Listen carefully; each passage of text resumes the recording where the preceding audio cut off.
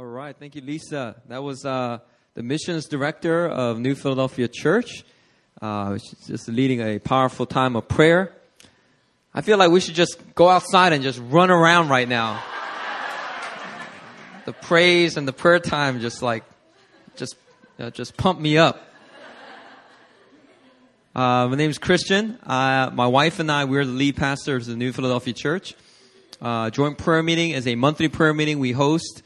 New Philly hosts each month, where we gather and invite people from different churches to come and to just pray together in one heart, one voice for Korea's revival and for Korea's reunification. We've been gathering for 6 years now, since November of 2008. And so it's been a long time coming praying, but we are praying always from a place of hope. As we begin in praise, you know, what's amazing about praise is it really lifts us up to that place where we're able to pray not from a place of despair and just looking at all the negativity and the darkness, but to pray from a place of height, a place of hope, a place where we know that Jesus reigns and he's continually advancing that kingdom all over the earth, and that kingdom will know no end. So thanks for coming out and praying with us tonight. Tonight we have a guest speaker. He was the former lead pastor for Onuri's English ministry. Onuri is a big church here in Korea. And he was the English ministry lead pastor there for several years. Actually, when I first came to Korea in 2005, I went to an Onuri service, and he was speaking at that service because he was the lead pastor back then. So he was here for many years. And then around 2006, he moved back to Chicago, and he was doing ministry in Chicago. And most recently, this past year, he moved back to Korea because he really felt like God was calling him back to Korea to really get involved with what God's doing at this hour. And he was the director for the GKIM conference, the Global Kingdom Young Adult Missions Movement Conference. New Philly and a bunch of English ministries and Torch was able to be a part of that last December. He was the director for that conference, and right now he is just ministering at different churches, and he is waiting to see how the Lord will move next in regards to his calling. And so he's here tonight to deliver the word for us. He's originally from Illinois. He has 3 licenses. He has a ministry license. He has a driver's license. And he's definitely got a license for those guns he'd be carrying.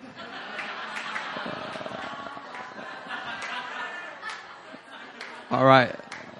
Well, don't take my word for it. You're going to see those guns right now. Everyone, Pastor Leo Rhee. Pastor Leo Rhee.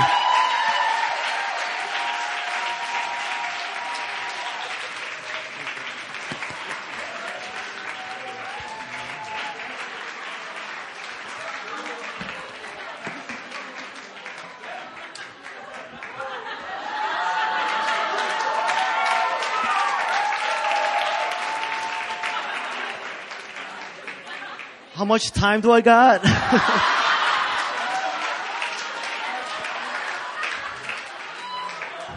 The beach is that way.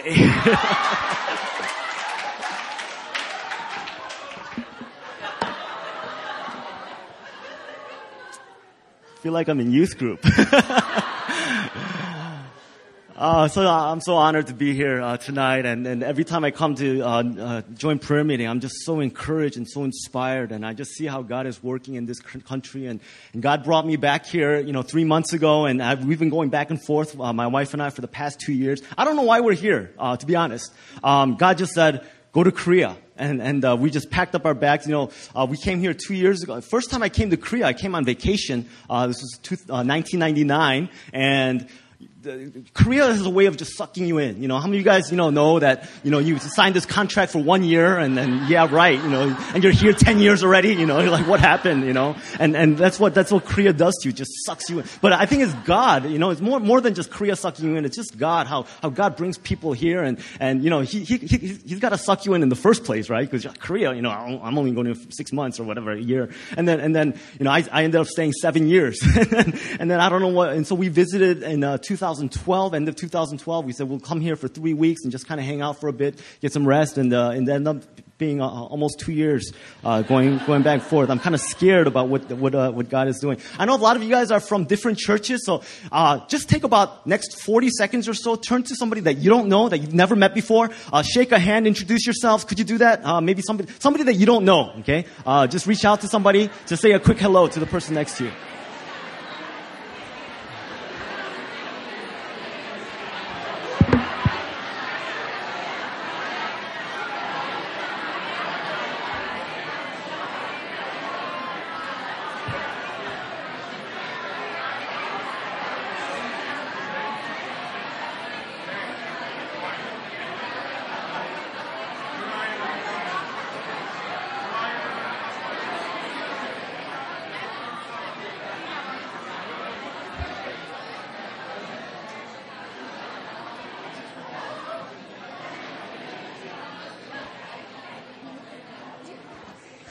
Wonderful, wonderful. For those of you guys who come every month, for those of you guys who are here for the first time, just so glad that you're here and that we're contending for this nation and for the world. Let's pray together. We'll jump right into it. God, thank you for our time together. I pray that as we look into your word today, that you would enlighten our hearts and our minds and inspire us to greater things. Father, thank you for this time. We pray that our hearts would be open to you and be obedient to your word. It's in Jesus' name we pray. Amen and amen. Our scripture reading tonight comes from 2 Timothy chapter 1, verse 5. It's a very short passage. I have it on the screen for you. You guys don't have to turn to it. But let me just read it for us. And it's Paul's words to Timothy. When he writes to Timothy, he says, I'm reminded of your sincere faith, which first lived in your grandmother Lois and in your mother Eunice, and I am persuaded now lives in you also. And Timothy, as we see here in this passage, was actually the first third generation Christian in the Bible. This faith was passed down to him from his grandmother. And in this very important juncture in history, God has brought many of you here to Korea. And as I visit many of your churches, and I've shared in the past few years extensively about the key role of this nation, that this nation has to play in terms of the greater picture and the greater mosaic of what God is doing in the world, and seeing the gospel preached to the ends of the earth. And so this evening, instead of thinking about the future and how God is going to use this nation in the future and how God is going to, what God is going to be doing in the future, I want us to take a look back at our heritage in this nation. As we pray, as we contend for this country, as we pray for Korea, I want to take a look back at the greater context of the spiritual inheritance, the spiritual heritage that we have now inherited, that has been passed down to us, just like this faith that has been passed down to Timothy. And so when we look at this passage, when we look at the history of Christianity, Christianity was first introduced to Korea in about 1600. When Catholic missionaries were the first to arrive. In 1800, they started coming in droves, and there was great persecution, and most of them were martyred. You could actually visit here in Seoul the Martyrs Museum, the Martyrs Cemetery, just north of here. And it still exists today. And so 3 big names that we need to remember, 3 forefathers of faith in this nation that we need to think about, spiritual pioneers, our forerunners, trailblazers that left everything back in their home countries and came here. 3 people I want to introduce you to as we get into our talk for tonight. Okay, the first person is Horace Allen. Everyone say Horace Allen. Okay, this is a name that we need to remember. If you go to the next slide, please. Yeah, Horace Allen was an American Presbyterian medical missionary, landed in Pyongyang in 1884. And soon after he landed, there was a military coup attempt, and the Queen's nephew actually was severely injured. And so Horace Allen was actually a medical doctor, and he healed. He brought healing. He healed, and he took care of the Queen's nephew using Western medicine. And so, and by doing this, God showed him incredible favor, and the Queen really liked him. And so she gave him land and money to start a hospital. And so, started this medical school as well. Actually, if you go to the next slide, please. And so he started this hospital. Okay, and in 1900, a man named Louis Severance funded money for a new building, and that would later become, next slide please, That would later, there's actually a Korean drama based on, Horace Allen. I've never seen it, but as I was doing research, they're like the Korean drama, they'll make a Korean drama based on anything, and so they made this whole Korean drama based on the legacy of Horace Allen. And so this man named Louis Severance funded money for this new building for a hospital, and it would later become Severance Hospital here in Shincheon. Still standing here. 1 year later, two other men, Horace Underwood. Everyone say Horace Underwood. Okay. There's two Horaces. Just keep that in mind. Okay. There's Horace Allen, Horace Underwood. Another man named Henry Appenzeller. Say Henry Appenzeller. Okay. They were respectively Presbyterian and Methodist missionaries. Okay. Until now, foreign missionaries were closed off to Korea. Nothing could happen. And then the Queen, had this, found favor in this doctor. And so they slowly opened. A year later, after Horace Allen, they would arrive at Incheon. I was about to say Incheon Airport, but there was no airport. Incheon Port with their wives on Easter Sunday, 1885. Okay. 1886, they translated and published the book of Luke, baptized their first convert, and the following year, 7 more. Okay. So this is within the time of year. No Bible, no gospel, no nothing in Korea. They came and produced the first New Testament in 1900 and the first Old Testament in 1910. Okay. If you go to the next slide, please. Horace Underwood married a doctor, Lilias Horton, who became the doctor to the Queen. Okay. And prior to her murder by Japanese assassins, the wife took care of her. Okay. And so he actually loved the Korean people. He hated the Korean food, but he loved the Korean people. He actually dressed up like Koreans because he wanted to become like them. He actually even took on a Korean name. Won Do-won was his Korean name. Horace Underwood took on this Korean name, Won Do-won. Later, he founded Joseon Christian College, 1915. Okay, this is before any school. Even women weren't allowed to go to school. Just a few elite men were allowed to go to school. This was like really frontier kind of work that was being done in Korea. Okay, so he founded this Christian college, renamed Yeonmi College 2 years later, which would later go on to become Yonsei University, standing here in Shincheon. Still, when you go to Yonsei University today, there's buildings and statues in honor of him.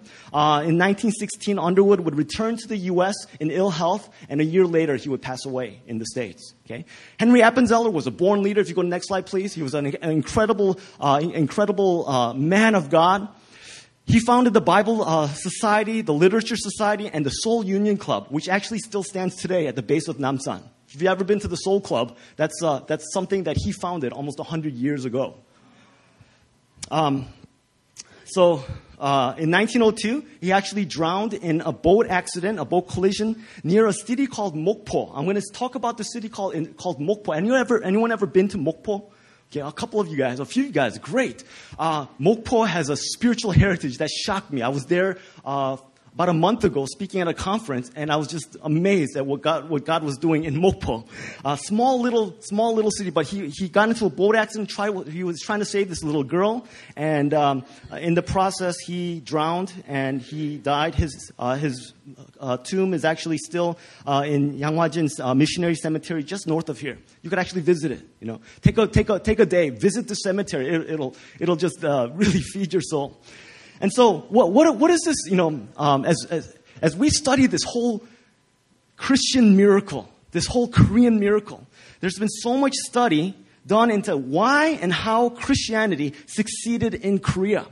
When you do a lot of different studies, we compare against Japan and China and all these different nations. Why did the gospel spread so quickly in Korea? We could talk about a lot of different things. We could talk about their emphasis on indigenous leadership, on self-governing churches, self-supporting churches, and all this kind of stuff that a lot of mission scholars talk about. But tonight, I want to look at 3 different aspects that all have relevance to us today. Why the missions movement, why the gospel message spread so quickly and so rapidly here in Korea.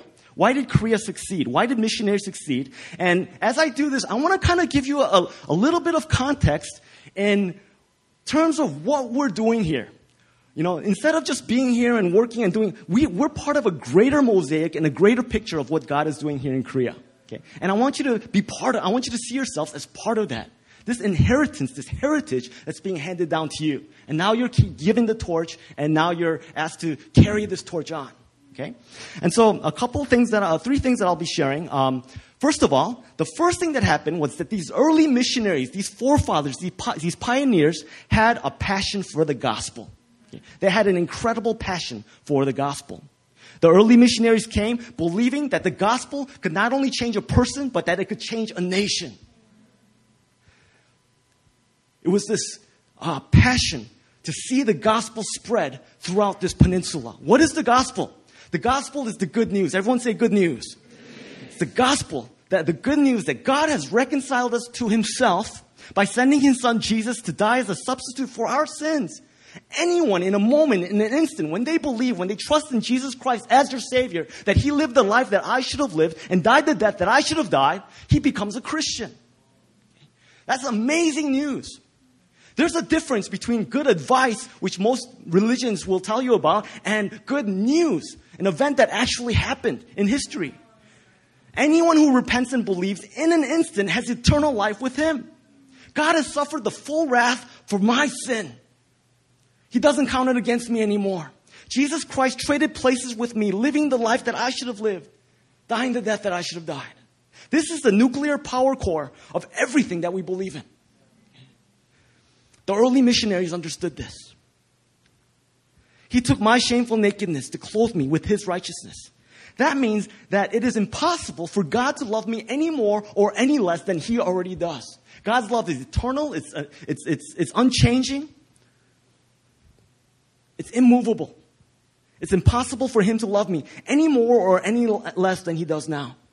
My identity and my security are not in my spiritual progress, how well I do. It's not in my performance. But my identity and security are in God's acceptance of me, given as a gift in Christ. This is where you guys say amen. Amen. Romans chapter 5 says that while we were yet weak, while we were powerless, while we were yet sinners, while we were still enemies, Christ died for me. That's the good news. That's what transforms people. And Paul says in Romans chapter 1 verse 16 that the gospel is the power of God to bring salvation. He says in 1 Thessalonians chapter 1 verse 5 that the gospel came to you not simply with words but also with power, with the Holy Spirit and with deep conviction. In so many of our churches today, we no longer experience that power because we're no longer preaching the gospel. The gospel isn't just the ABCs to Christian life. It's not just the 101 in the introduction into Christian life. I already knew that. I already believed that when I believed. Now let's go on to other things. It's the power core of everything that we believe. It's the ABCs, the XYZs, and everything in between.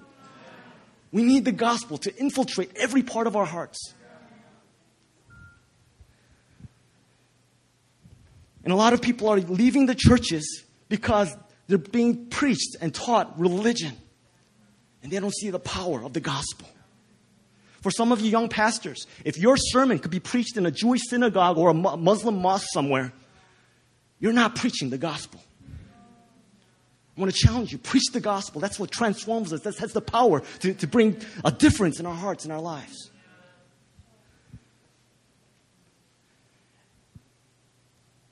And when you look at the history of revivals all throughout from the beginning of time, when you look at the history of revivals and major revival movements in history, at the heart of every revival movement, there was an embrace and a love and a going back to the gospel. No major revival movement in history began because of a new program or the latest fad or the newest worship song. It was all birthed out of a holy reverence for a deeper understanding and embrace of the gospel. People understood their sin. People were broken by their sin. They saw the hopelessness. They saw the desperation. They saw that there was nowhere else they could turn to except to the Lord and his good news and his provision and his grace. And when you look at the history of Korea, although there are many smaller revival movements, history actually points to three different waves of revivals in Korean history. Okay, I want to just share about that real quickly. Pastor Lisa mentioned a moment ago about the Pyongyang revival in 1907. Okay? That was the first major wave of revival that happened in Korea. Okay? The roots started in the 1903 Wonsan revival. It was originally supposed to be, if you go to the next slide, please. It was originally supposed to be a 10-day Bible training meeting in Pyongyang. There was a teaching on evangelism and preaching the gospel. Okay? And according to missionary reports, on January 14, 1907, 1,500 men, okay, there was no room for the women, but 1,500 men gathered for an evening session. And during the prayer time, the whole audience began to pray in unison, bursting out into a roar of prayer, mostly repentance of sin. Okay? And some of the foreign pastors, there were foreign pastors, foreign missionaries that were there. Things were going crazy. Missionaries have to control everything, right? So they try to calm them down. Stop.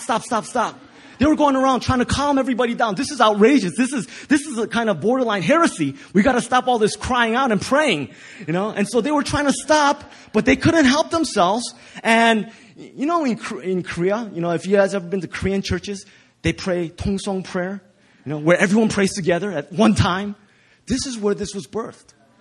This is where, when they say, I go to different parts of the world and people say, let's pray Korean style. And I ask them, what's Korean style? And they say, when it's really scary and everybody prays and shouts out loud at the same time. Let's pray Korean style. It was birthed in this 1907 Pyongyang revival, where they all started just praying together in one voice, in one heart, one unison. And missionary William Blair was there. He writes this from the original source. He writes, sometimes after confession, he says, the whole audience would break out into audible prayer. And the effect of that audience of hundreds of men praying together in audible prayer was something indescribable. Again, after confession, they would break into uncontrollable weeping. And we would weep all together. We couldn't help it. And so the meeting went on until 2 a.m. with confession and weeping and praying. And we had prayed to God for an outpouring of the Holy Spirit upon the people, and it had come. That's what he writes in his journal. I've been very blessed to be part of different smaller revival movements. And when you look at revivals, you think that it's something cool, something awesome. But actually, when you look at revivals, when I think about the revivals that I've been part of, revivals are very ugly. There's a lot of weeping, a lot of brokenness, a lot of 콩물 눈물 coming out, It's very ugly. But there's something about that. When we realize the sinfulness of our hearts and God shows us and reveals us how dark and desperate we really are. And so as a result, leaders from here went into other parts of the country and they led similar revival meetings, and the fire of the Holy Spirit spread into other parts of the nation, brought about by this powerful zeal for the gospel and this explosive growth in the church. 1907 revival. Quick story. September 1866, if you go to the next slide, please. Reverend Robert J. Thomas was the first recorded Protestant martyr here in Korea. His ship was attacked just outside of Pyongyang. And as his ship was sinking with all of his clothes on fire, he leaped overboard carrying as many Bibles as he could. And he waded to shore, and frantically he tried to give out these Bibles. And all these soldiers started chasing after him. All the townspeople came out and they started to attack him with their pitchforks and their knives and their swords and all this kind of stuff. And here he is trying to give out these Bibles, the last desperate ditch attempt to give out these Bibles. And the guy who killed Thomas grabbed the last Bible. Grabbed the Bible, and as he died, Thomas is claimed to have cried out, is reported to have cried out, Jesus, Jesus, and he passed away. And so Thomas's executioner used the pages from the Bible actually as wallpaper for his house. He tore off the pages, put them all over his house, put them on his ceiling, and one day he was reading the classical Chinese lettering. And somehow the Holy Spirit touched him as he was reading his wallpaper.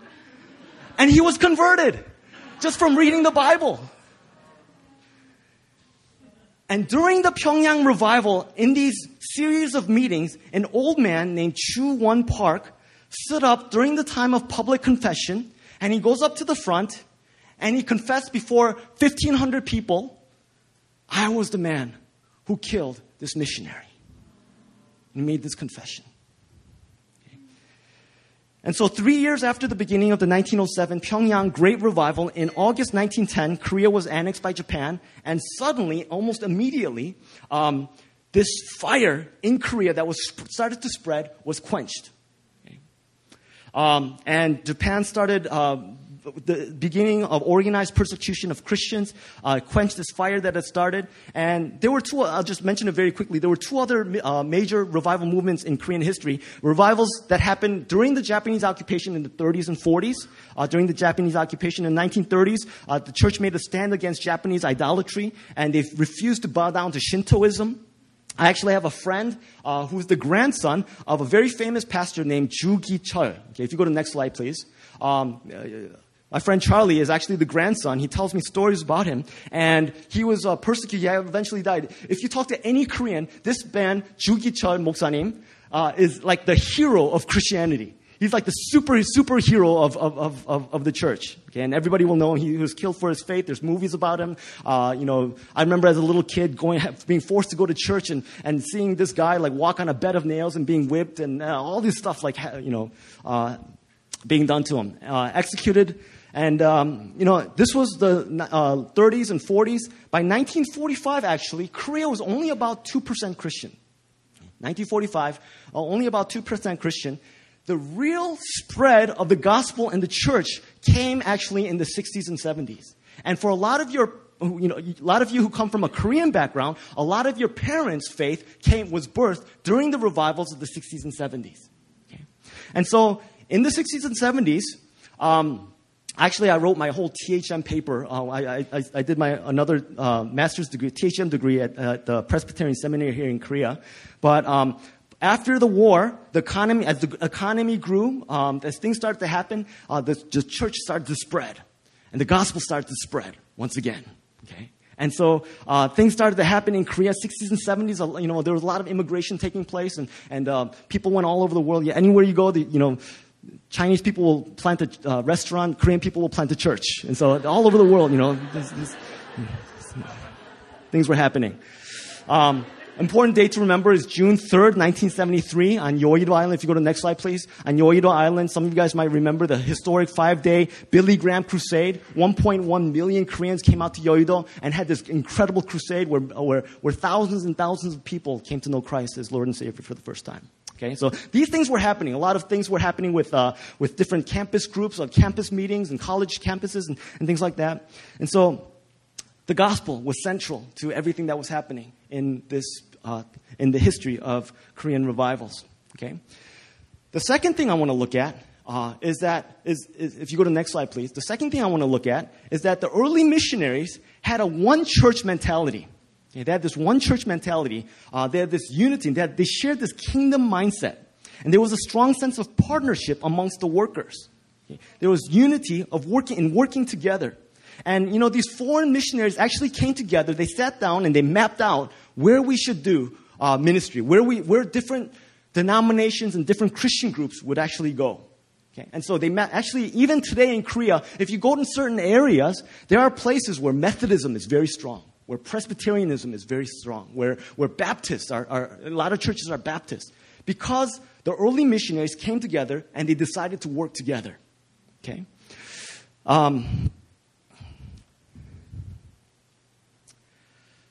A lot to share about this, but let me just keep it simple. God loves unity.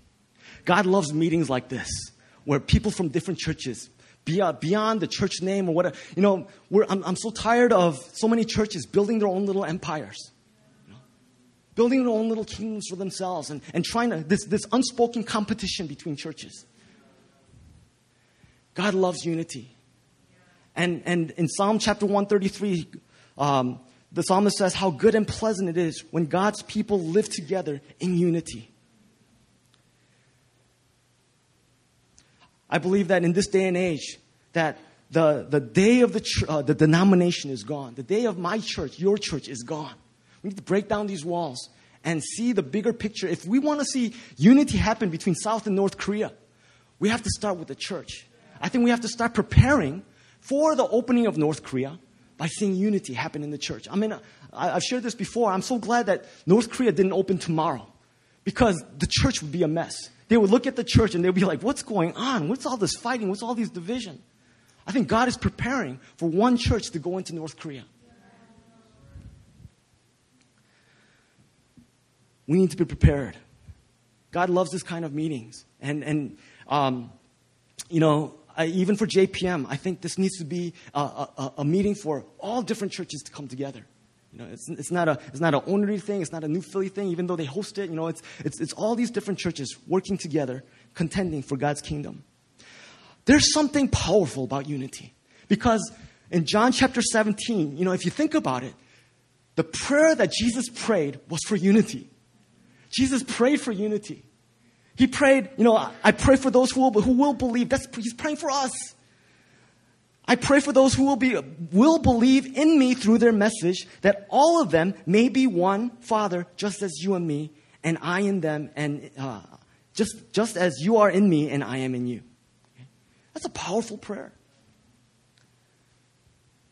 Imagine God hears that prayer. He hears the prayer of His Son, sends His Holy Spirit, and I believe the work of the Holy Spirit is bringing unity to churches and to events like this. We're not just connected to one another, but we're also connected and unified to men and women who have gone before us. Hebrews chapter 12, verse 1 says, therefore, since we're surrounded by a great cloud of witnesses, there are a cloud of witnesses even watching over us now. Men and women of faith who have gone before us, who have already run this race with fervor. We belong to a tremendous spiritual heritage. And we're not alone in this long line of spiritual descendants. I want you to keep that in mind.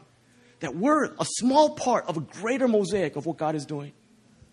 And so a few weeks ago, like I said, I had an opportunity to visit this small little city called Mokpo. Okay, this is where Appenzeller died. Okay, if you go to the next slide, please. It's actually at the very tip of the peninsula. Okay, it used to be the main port in Korea before, during the Japanese occupation, because that's where they would transport all the troops and all the supplies and all this kind of stuff. They would go back and forth between Japan and Mokpo, this small little city in the South Korea. This is actually bigger than Incheon and Busan. Okay, and then after Busan became a major port, Mokpo actually kind of died out. And so, let me see. In 1897, a missionary named Eugene Bell, 26 years old, brought his newly wed wife to Korea. Okay, Eugene Bell. Have you guys ever heard of Eugene Bell? Anybody? Okay, some of you guys know about the Eugene Bell Foundation and things like that. Eugene Bell comes to Korea, plants a church called Yangdong Church. I actually visited there when I was there. Fourth oldest church in Korea. Okay. So he comes to Korea. Has 2 kids in Korea, and in the first year, actually he brought his 2 kids over as well. In the first year, his wife Rhee dies, passes away. He later gets remarried. His second wife also dies in Korea. He writes a letter home saying how dark Korea was. He says he doesn't like the taste of Korean food. Rice has no taste, but he decided to eat Korean food to make friends with Korean people. Okay? He wrote home saying, there's no hope for the nation except the gospel. There's no hope for the nation except the gospel. Okay. This is Eugene Bell, missionary to Korea, 1897, 26 years old. Can you imagine? I mean, what were you doing at 26? Some of you guys are like, I'm not 26 yet. But man, at 26, I was just thinking about like girls and stuff. And then here he is, committing his life to come to Korea. And so he makes a disciple, and if you go to the next slide, please. He has a disciple named Yoon Chi-ho, okay, who marries a Japanese woman. Okay, they also have a kid, and if you go to the next slide, please, they start an orphanage ministry. Okay, the orphanage at one point had over 3,000 kids. Okay. And I could go so much into their lives and what they've done. I mean, they're like folk heroes of the Korean church, and all the ministry they did. 3,000 kids, you know, and so, they did this for many years. Later on, the pastor was accused of siding with the communists, and he was killed. But his wife carried on the ministry. Okay, and I don't have time to make all the connections, but one of the fruit of this ministry, years down the road, was a man by the name of Jun-gun Kim. Okay, if you go to the next slide, please. And he was the founder of Campus Crusade for Christ in Korea. Okay, for some of you guys who go to New Philly, this has special meaning upon you because Pastor Christian is a product of that ministry. Okay. Pastor Kim was an incredible man. During the Korean War, his parents, his wife, his kids were all killed during the war. He's beaten and left for dead. They think that he's dead, but he protects his one daughter, and she survives as well. 1957, he attended Fuller Seminary, collaborated with Bill Bright, and came back with this vision for Campus Crusade for Christ in Korea. Okay? Later on, he goes on to find this communist who killed off his family. They meet face to face. He evangelizes to him, forgives him. They pray together. He accepts Christ as Lord and Savior. And he started bringing all of his communist friends to him. They start a church, becomes one of the biggest churches in Korea. This has personal meaning for me as well because Pastor Kim also has a disciple. And if you go to the next slide, please, named Ha Young-jo. Okay? He was the founding pastor of Onuri Church. And he's my spiritual mentor. Okay? In some weird, warped kind of way, that means that Pastor Christian is my uncle.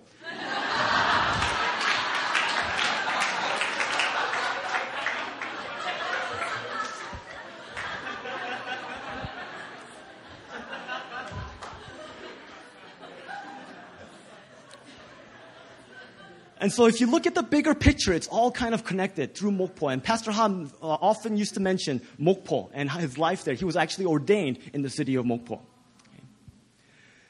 We have a connection not only with churches and ministries all around us, but also a heritage and a line of so many people who have run this race before us. We're surrounded by a great cloud of witnesses. The third thing that we could see in the vision and the lives of the early missionaries was that they had an impact and an influence on the culture. Okay? They got involved. They made a difference.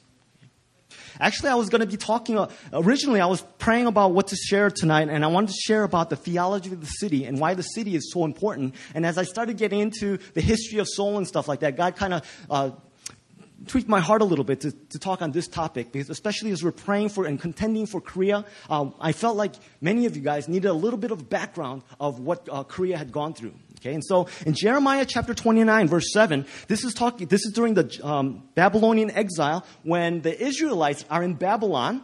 Okay, and God says to them also, He says, "Seek the peace and prosperity of the city to which I have carried you into exile. Pray to the Lord for it, because if it prospers, you too will prosper." What this is saying is that when you go into the city, when you go to Babylon, don't just meet amongst yourselves. Don't just have your own meetings. Don't just do things for yourselves and be selfish and try to gain as much as you can and try to weed out as much as you can for your own personal gain. He says, go into the city, be part of it, make sons and daughters, and bless the city. Make it a better place. Don't just try to suck out all the things that you could gain from the city. Don't just try to suck out all the resources, but go into the city and make a difference. And so, when you look at this passage, that's what he's telling the Israelites in Babylon, these exiles. And when you look at the lives of early missionaries, they built schools and hospitals, and they got involved in politics. They got their hands dirty. They cared for the poor and the widows and the orphans, and even for unbelievers. They showed radical generosity. In a time when the government system didn't have social welfare programs, the missionaries came in. They took care of the poor and the lost, and they took care of people. Okay. When you look at the history of Christianity, why did Christianity succeed in Rome? Why did Christianity start from 68% of the empire and it grew to almost 50% overnight? How did it grow like that? Well, when you study sociologists and historians, they offer this reason. There were two big plagues that swept through the Roman Empire in the first couple centuries after Christ. Okay, in 165 AD and another one in 251 AD. Both lasted about 15 years. We don't know exactly what this plague was. It was possibly smallpox or measles, but it was absolutely devastating, particularly in the cities because it spread so quickly. At the height of the plague, at the height of the second plague, 5,000 people died a day. It's about 35,000 people a week. Rome was no more than 1 million people, so about 20 to 30% of Rome was absolutely wiped out. So like I said, we don't know much about the disease, but we did know that it was spread through contact. And even the doctors retreated. They ran away. Okay, people were leaving the cities. They abandoned their family members. Rich people moved out of the cities. Doctors moved out to save their own lives. But when you look at history, the Christians stayed. They stayed behind. They stayed in their cities. They cared for their sick and the sick of others. And a lot of Christians died as a result. But many others were saved as a result as well. And so when you look at the early missionaries here in Korea, they had an incredible influence because they changed the culture. They impacted the society. Many of you guys probably have studied in the past the 7 mountains of influence. Have you guys heard about that? If you go to the next slide, please. There's this thing called the 7 mountains of influence. I don't have time to go into all of that right now. But just as a challenge to all of us, that we need to get involved in every sphere of culture, whether it be education or government or entertainment or religion or whatever it might be. Okay? That these are 7 spheres that we need to get involved in. That we need to do our part to redeem these different spheres. Just as a personal challenge, recently, I've been asked to preach a lot more at Korean meetings. It's like comedy hour. It's terrible. But I've been asked to speak and so I've been challenged more and more to improve my Korean. My Korean's like I learned most of my Korean from my wife. So I talk like a girl sometimes. 그렇구나, So it's terrible. And she talks like a guy when she speaks English, Yo, man. I don't know. It's kind of messed up. So when I speak at the last Korean church that I spoke at, they said that I have the anointing of cute. I don't know what that means. The anointing of cute. I don't want the anointing of cute.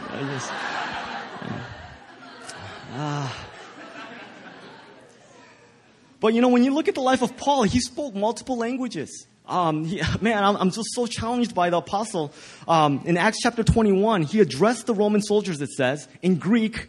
And then they were so shocked that he spoke Greek that they give him an opportunity to speak to the crowds. And suddenly he turns into Aramaic and he starts speaking to the crowds in Aramaic. Man, just as a personal challenge to myself, man, if I could improve my Korean, the wider audience that I have, the wider people, the greater range of people that I could, reach out to. In 1907, Pyongyang was known to be a city of wine, women, and song. That's what they wrote about, the early missionaries. It was a dark city abounding in sin. Okay. They had actually a geisha training school in the city.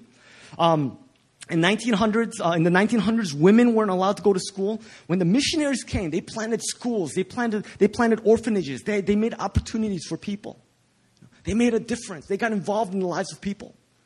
Eating the Korean food, dressing like Korean people. They weren't like, we're these Western missionaries, we're going to live in our nice houses and you guys stay away. But they got their hands dirty. You notice in the Bible that Jesus' miracles were always intended to bring about restoration. If you wanted to prove that you were the Son of the living God, what kind of miracles would you do? I would think, I would make a fireball. I'm the Son of God. I would levitate, into this, or make people levitate. Look, I'm God,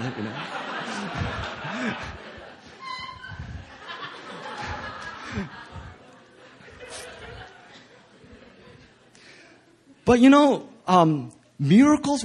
Jesus' miracles were always about restoring the natural order. Sick people were healed. Something wasn't right, and he restored it to wholeness. Hungry people were fed. They were hungry, so he had to perform a miracle to heal them, to feed them. Dead people were raised to life. Death isn't a natural thing. It wasn't meant to be a natural thing. Things that shouldn't have been, he made whole again. And Jesus said, we would do greater works than he did. And I'm talking about the little miracles that we can do every day. Little things that we could do in reaching out, loving upon people, changing this culture. For those of you guys who are educators, those of you guys who are working in schools and hagwons, the relationships that you build through the years, the relationships that you build with some of the students, the relationships that you build with even some of the teachers that are there. I believe that in this day and age, God is shaking Korea. I look at the Sewol ferry accident, and I think that was a tremendous move. I mean, it was obviously detrimental, but it was a tremendous move of God. I want to end our time with some of you guys might know the story of the life of Ruby Kendrick. I want to share about the life of Ruby Kendrick, and then we're going to take some time to pray. Okay, so just prepare your hearts, start getting ready. Ruby Kendrick was a missionary who in 1907 came to Korea at the young age of 25. Okay. 1 year later, she caught a disease and she died. Ruby Kendrick was born in Texas. She graduated from high school and was interested in missionary work. And she was praying about where she should go for missions. She set sail to Korea on August 29th, 1907. In Korea, she became a language teacher. Sound familiar? And a Sunday school teacher.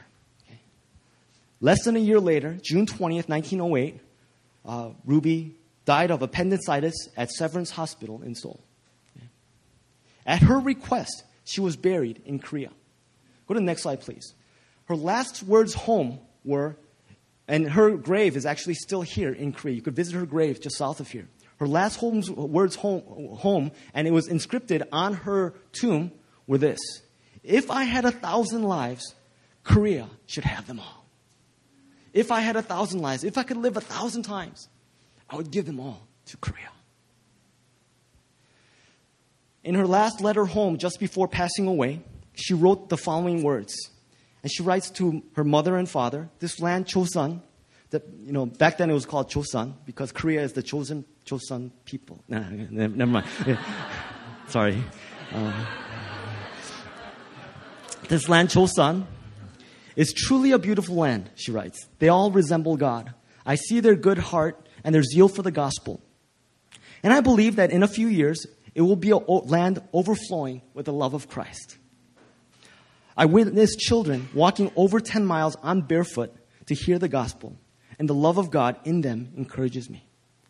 She talks about the persecution also getting stronger.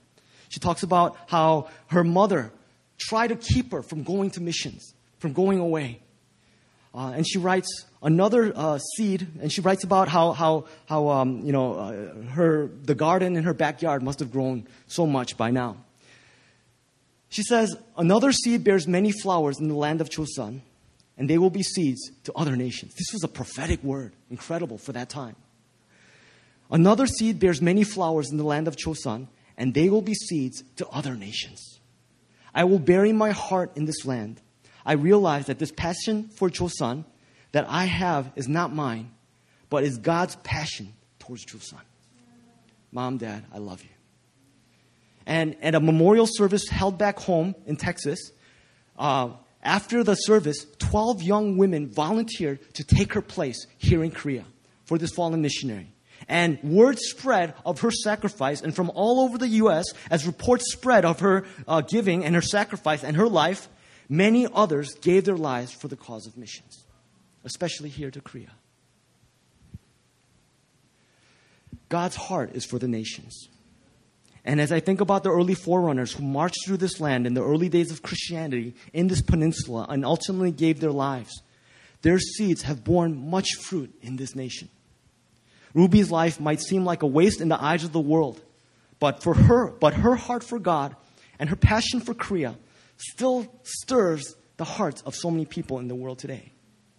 And I pray that our hearts too may be broken and poured out for this nation. No dream is too huge for God. Remember what God is doing in this nation. God loves Korea so much. I think about, people always ask me, what's the best martial art in the world? I say Taekwondo because it's Korean. Because we got beat up by every country in the world. And that's supposed to be funny. And so we developed this martial art, because we fought everybody. Because we got beat up by everybody. I don't know why I said that. I wrote in my notes, serious prayer time. So, yeah. Reminder to myself.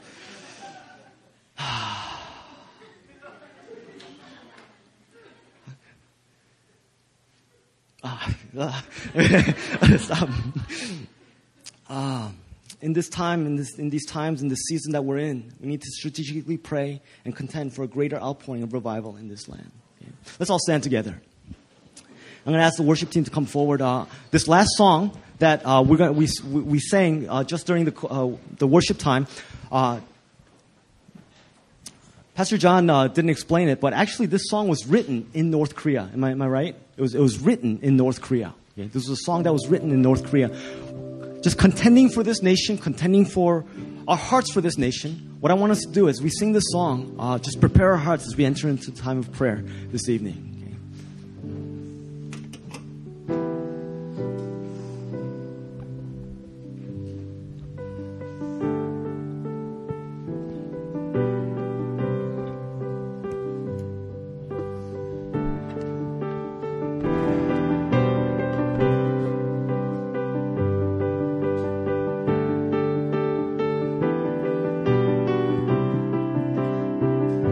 Sing, there's a light.